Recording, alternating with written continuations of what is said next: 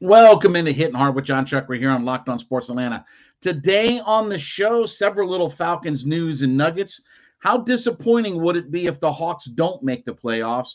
And what to do with Sadiq Bey moving forward. It's all next. It's Hittin Hard with John Chuckery, Locked On Sports Atlanta. This is Hittin Hard with John Chuckery, part of Locked On Sports Atlanta. And it starts now.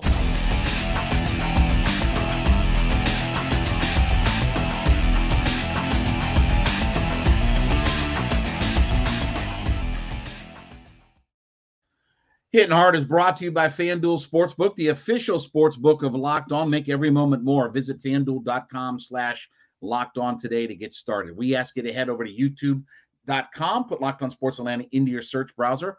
When you get there, hit that subscribe button, leave us a comment. We are also free and available to download on all of your favorite podcast platforms, Spotify, Odyssey, Apple Podcasts, wherever you get your favorites. Roku and Amazon Fire is two more ways that you can keep up with us. And then give me a follow on my personal Twitter page at JMCH316. So I've got a whole list of little tiny news and nuggets for the Atlanta Falcons that I want to touch on. One of the things I thought was interesting coming out of the Combine is when you have interviews at the Combine, you have a limited amount of interviews that you can do. So you can't interview every single player. You have a set amount of interviews that you have. And where the Falcons really concentrated their interviews on was quarterback, offensive line, defensive line. So a lot of times when you get to the Combine, it can be a pretty good indication of where a team spends most of its time interviewing guys with how they draft. Now, look, it doesn't guarantee anything, but it is interesting that quarterback, O-line, defensive line were the big majority of interviews that the Falcons did. Positionally, that was the areas that they focused on the hardest. So that's good. That's good. Now, quarterback is one of those things that sometimes you talk to the quarterbacks because you always want to be in that business. Sometimes you talk to quarterbacks because it's guys that you may have to scout against. Sometimes it's quarterbacks where you look at drafting a guy and maybe not early, but later on. There are lots of different reasons why you talk to quarterbacks because it's the most important position on the field. I mean, you always are in that business if you don't have a franchise quarterback. So not really surprising there, but good to know that the Falcons spent a lot of their interview time on offensive and defensive line. So one of the other things is that today is tag day, right? It's franchise tag day.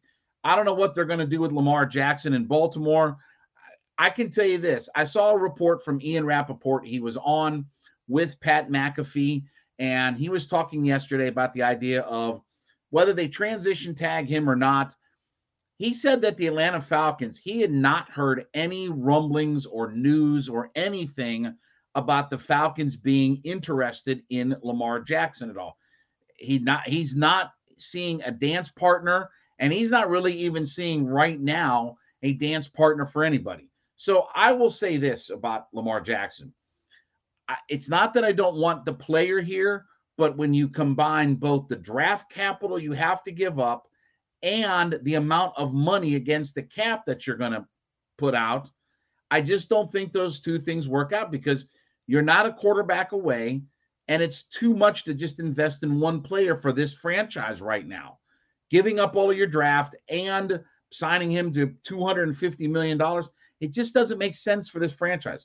Too many holes. Yeah, could they be a playoff team? Sure, but they're not in the Super Bowl with the Lamar Jackson move. They still have too many flaws and warts to it. So while I understand it makes them better, it really starts to put the ceiling on what the Falcons can do, and you're never going to be in this position again, where you have good draft capital and you have a lot of money to spend. They should spend all of that money and draft capital more wisely than just invest everything into one player. I understand it's a quarterback, and I get that.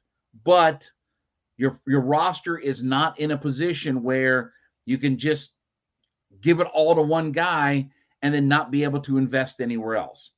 Now, Caleb McGarry. I hope the Falcons don't use the tag on him. My guess would be, in reality, that the Falcons use the transition tag on him. That's a $16 million hit against the cap, okay? Versus the exclusive tag, which is $18.3 million. I think it's 16.6 or something like that, whatever it is. It's over $16 million, okay? I'm hoping beyond hope that the Falcons can work out a long-term deal for McGarry and not have to use the tag on him. I just think it's too rich for the player that McGarry is. I want McGarry back. I like McGarry. I want him to be here, but at the right number. You know, I'm not overspending just because I have to have Caleb McGarry.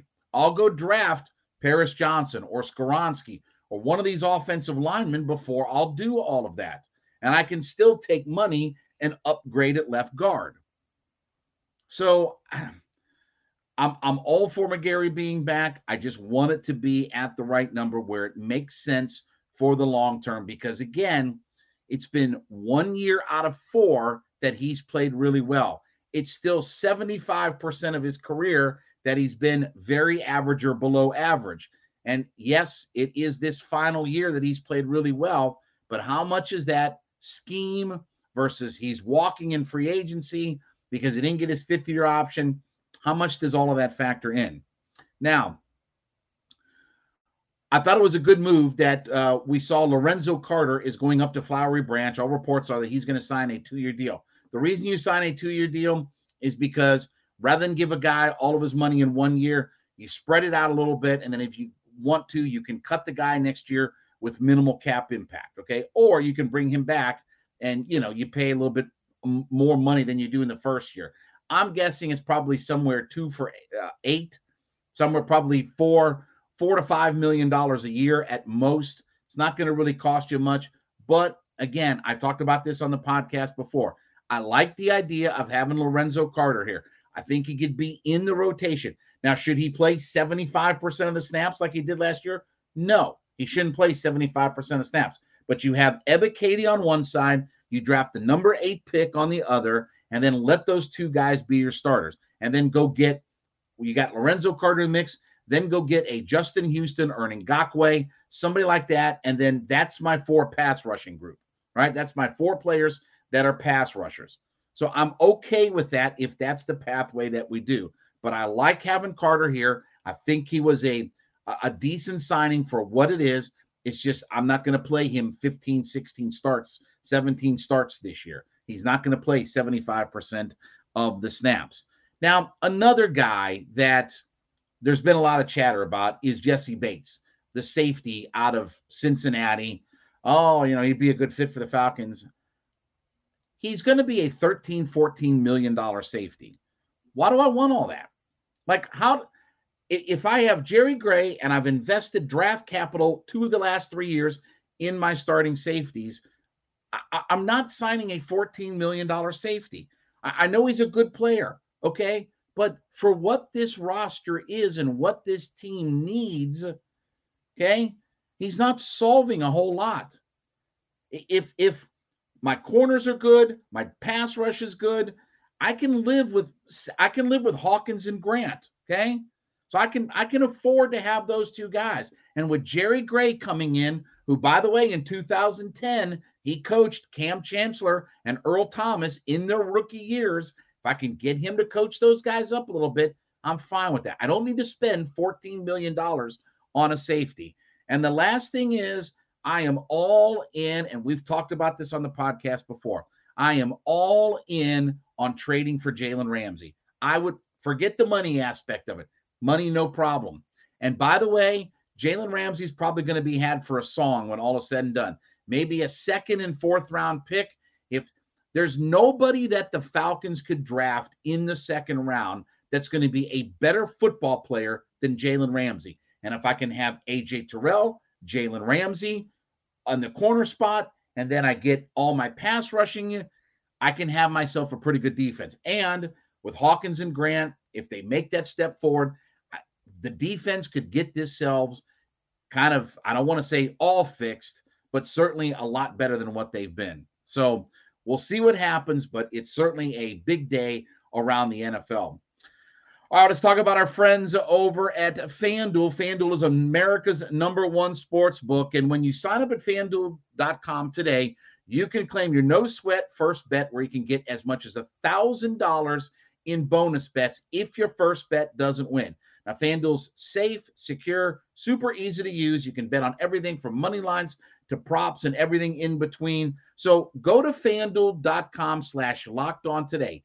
FanDuel.com/LOCKEDON today and claim your no-sweat first bet where you can get as much as $1,000 in bonus bets if your first bet doesn't win. FanDuel.com/lockedon, LOCKEDON. Make every moment more with FanDuel, the official sportsbook betting partner of the NBA. So how big of a deal would it be if the Atlanta Hawks don't make the playoffs? Now, here's what I will say, okay? Because the Hawks lost last night, 130-128. They shot really well against the Miami Heat in the first half, then couldn't hang on to the lead. Again, another subpar defensive performance. Trey and DeJounte couldn't make a three to save their life. You know, Trey hit that big 30-footer at the end of the game, near the end of the game. DeJounte hit a 35-footer that was at the buzzer that the only thing it did was cover the spread if you're looking at point spreads, cover the point spread for the Atlanta Hawks. But it was a disappointing performance because you played so well in the first half, and you go 0 for 2 against Miami in this set, lose the season series. Now you're on to Washington, okay? And we talked about this is becoming must-win and all that kind of stuff. But how big of a deal would it be for the Hawks? Because while I think that they will make the playoffs, that they will find a way, because the bottom tier of the Eastern Conference is dreadful. The Charlottes, the Detroits, Indiana, some of those teams, they're dreadful. So I don't think the Hawks are completely in danger of being out of the playoffs.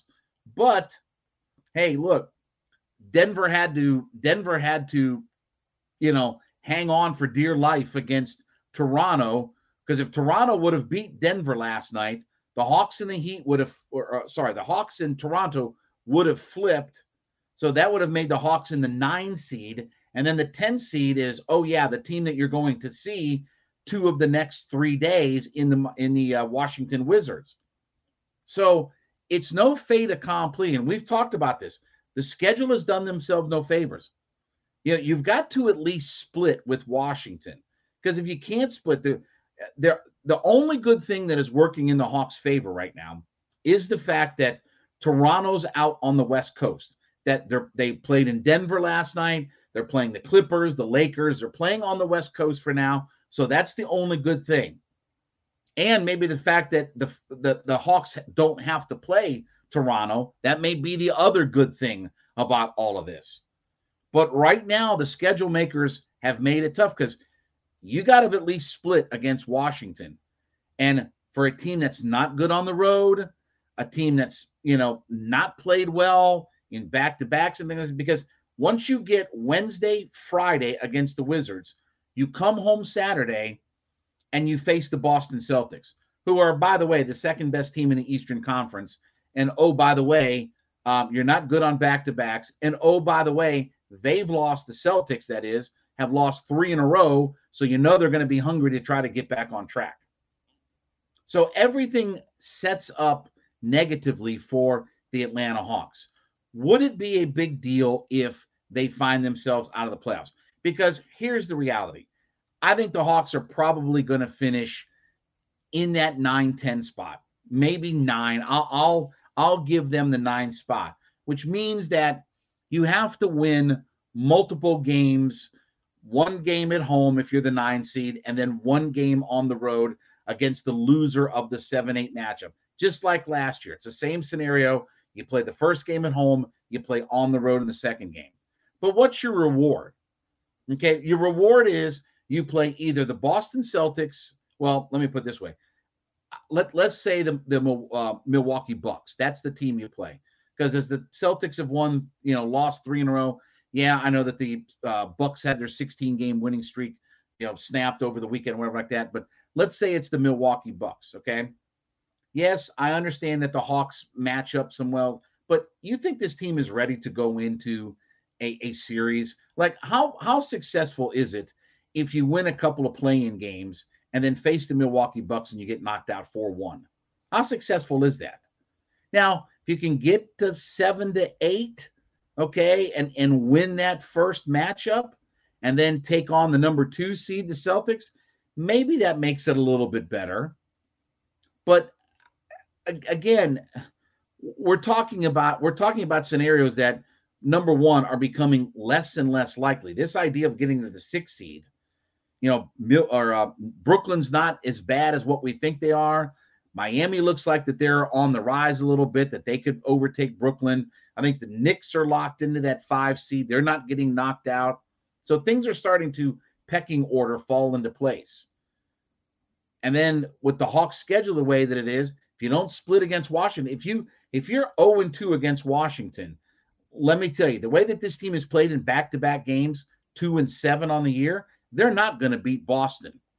So that could be potentially, if you lose 2 to the Heat, lose to the Wizards, lose another game to Boston, you're looking at a 5-game losing streak, and then things start to spin out of control because you're down to what, your last 17 games of the year as it is. Do I think it would be a big deal? I don't personally think it would be a big deal, but I promise you ownership does, who's paying $8 million a year for a head coach, who hired a coach in 5 days to come in and try to get this thing on track, and they won't have a playoff game at home, even if it is a play-in round or whatever. They don't have a play-in game. The owner of this team thinks it's a big deal. You don't pay that kind of money and bring a coach 3/4 of the way through the season in if you don't think it's a big deal. The owner looks at it as a big deal. Do I personally look at it as a big deal? No, because I know what the end result is going to be. It's going to be Boston or Milwaukee or something like that, and we're going to get our brains beat in because those teams are clearly way above anything that the Atlanta Hawks have to offer.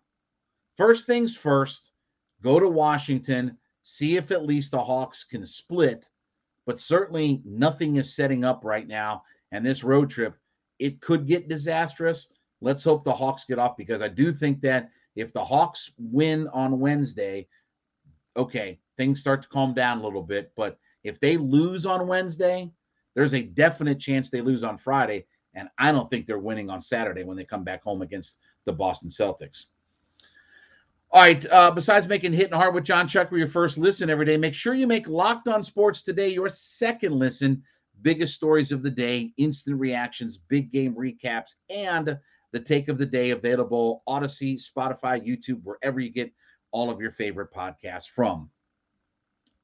So what do the Hawks do with a Saddiq Bey? So last night, as John Collins got into some foul trouble, Bey was able to come in and give him 17 points off the bench and didn't shoot a bad 6 of 10 from the field, 3 of 5 from three-point land. He's given him some good minutes, although he was a minus 16 in the game and was, again, that's part of that is his defensive liability. We'll talk about that in just a second here. But he is coming off the bench and providing a spark in scoring. And as right now, Quinn Snyder is shortening this bench, and he's worried about rookie walls and all these different kinds of things. And they're mixing up how they're using AJ Griffin and Jalen Johnson and things like that. I like what Saddiq Bey brings. Okay. Now, here's the thing about Saddiq Bey. So, number one, he goes into next year in the final year of his contract. So he's about a $4.5 million guy next year. Okay. That's number one. Number two, he is a bit of a defensive liability on the court. Okay. I don't think he's as good a defender as John Collins is. Maybe not as physical either. But you play him in that 3-4 role of DeAndre Hunter, John Collins, when the rotations are what they are on the floor. I think he's a really good scorer. But do you look at if the Hawks, you are thinking that he is a long-term fit, okay? A lot of this is going to have to do with what happens in the offseason to either DeAndre Hunter or John Collins. If, for once in the rumor mill, if John Collins is not back with the Atlanta Hawks, okay? I'm not saying that Saddiq Bey just slides into his position, but Saddiq Bey could be a valuable piece. Here's what I would say. I personally would like the Hawks to give him a contract extension. I wouldn't mind seeing what Saddiq Bey could be over the next few years. And if it's salary and you're trying to stay out of the luxury tax, whether it's, again, Collins being traded, Hunter being traded, Capella being traded, whatever it is that the Hawks need to do to get themselves under the luxury tax and things like that, okay? I'd like to have Saddiq Bey back for the next few years. And he probably wouldn't cost you a lot of money. You know, he went through his rookie deal. He had a couple of team options that were picked up. Last year was a team option. This year, well, I should say, this year is a team option. Next year is a team option as well. And that's like $4.5 million. So if you could get him for a pretty good value, you know, let's say if it's $8 million a year or something like that, okay? Let's say, because the natural thing is he would get a raise, right? I mean, every player is going to get a raise coming out of their last few years of the rookie contracts and option years and different things like that. If it's $7 or $8 million a year for Saddiq Bey, I could live with that. I could live with that more than, you know, and we saw that Bogey Bogdanovic is going to not pick up his player option that's available, and most likely he will test himself on the free agent market and see if he can get a bigger, better deal.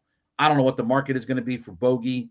You know, he's just not a healthy enough player. Yeah, he can score and he can shoot the three and he can do all these things, but I don't know what the marketplace is.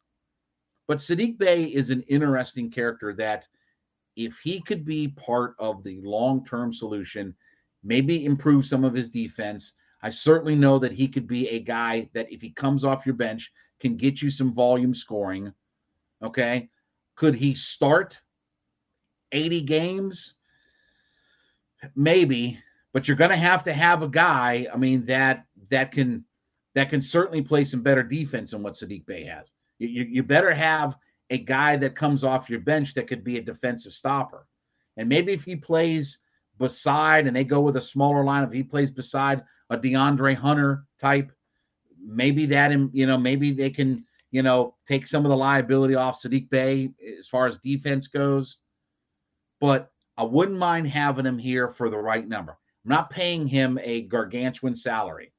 Okay. I don't think he's earned that I'm not paying him 10, 12, million dollars a year, $15 million a year for all of this. But I do think that he has got some value to this team. And I like some of the things that he brings to this team. I think he brings some energy. I think he brings some offensive volume scoring. And, look, eventually we're going to have AJ Griffin or Jalen Johnson step up, and they're going to play. They're going to get through this rookie wall and all that. And moving forward, that whatever their role is going to be, right?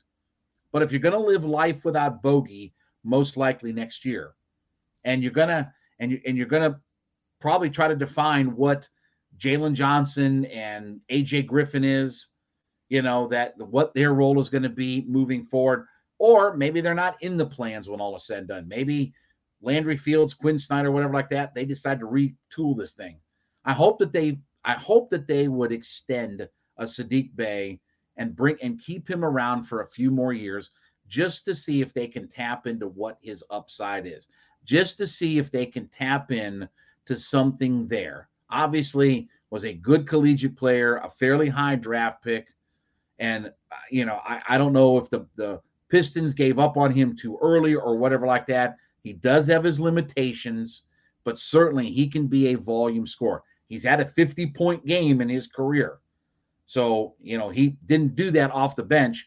He has started a lot. He's got defensive liabilities, but hopefully Saddiq Bey is a guy that they can figure out something to do with going forward for the long term. All right, we thank you so much for making Hittin' Hard with John Chuckery your first listen every day. Make sure you make Locked On Sports Today your second listen, the biggest stories of the day, instant reactions, big game recaps, and the take of the day, available Spotify, Odyssey, YouTube, wherever you get all of your favorite podcasts from. We ask you to head over to youtube.com, put Locked On Sports Atlanta into your search browser. When you get there, be sure to hit that subscribe button if you haven't already. We're trying to grow to 6,000 subscribers, so be a part of our ever-growing community. You can leave us a comment there as well.